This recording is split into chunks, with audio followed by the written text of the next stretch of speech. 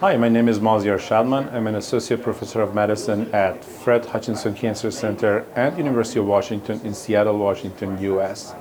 We are here at ASH in San Diego to present our work, which looked at auto-transplant versus CAR-T therapy in patients with relapsed large B-cell lymphoma who were in complete remission.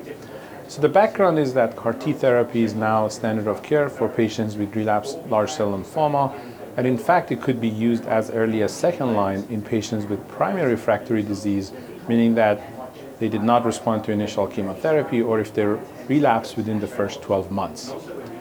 In practice, however, it sometimes takes time to get those patients to CAR-T therapy, and in the interim, which sometimes takes weeks, patients receive chemotherapy while waiting for CAR-T process. And some of these patients actually respond to treatment, and some of them achieve a complete response or complete remission. There are small single institution studies showing that CAR-T therapy works nicely for patients who are in complete remission. However, historically, we think of patients in a complete remission as chemosensitive, and for these patients, auto-transplant would have been the choice before CAR-T era. So the question becomes, you have two options. You have CAR-T therapy and you have auto-transplant, and our intention for doing this analysis was to look at patients who received auto in a complete remission and also look at patients who received CAR-T in a complete remission and compare the outcomes. I should say that this was a retrospective analysis, so this is not a prospective randomized trial. And I also should mention that this study answers a different question from what was asked in the randomized trials. To be more clear, in the randomized trials, patients were randomized to either receive CAR-T or receiving chemotherapy followed by auto-transplant. Here, we're looking at patients who already had that chemotherapy and showed that they're chemosensitive. So we're directly comparing CAR-T to auto in this retrospective analysis.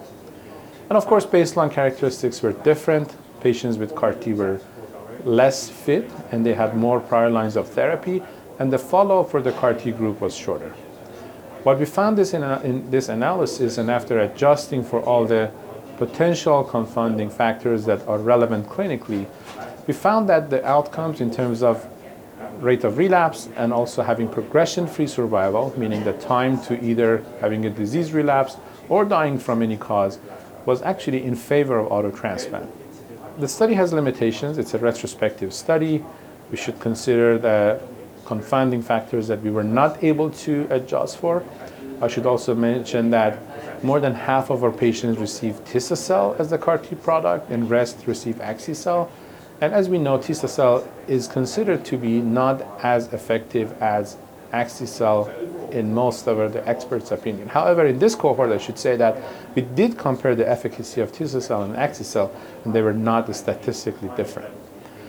However, that would be a limitation of this study. So the take-home points from the study are a number of points. First, we are now confirming that in patients who are considered eligible for auto-transplant, namely those who relapse after 12 months of first-line therapy, even today, even in countries where you have access to CAR-T, the standard of care is to still treat them with auto-transplant.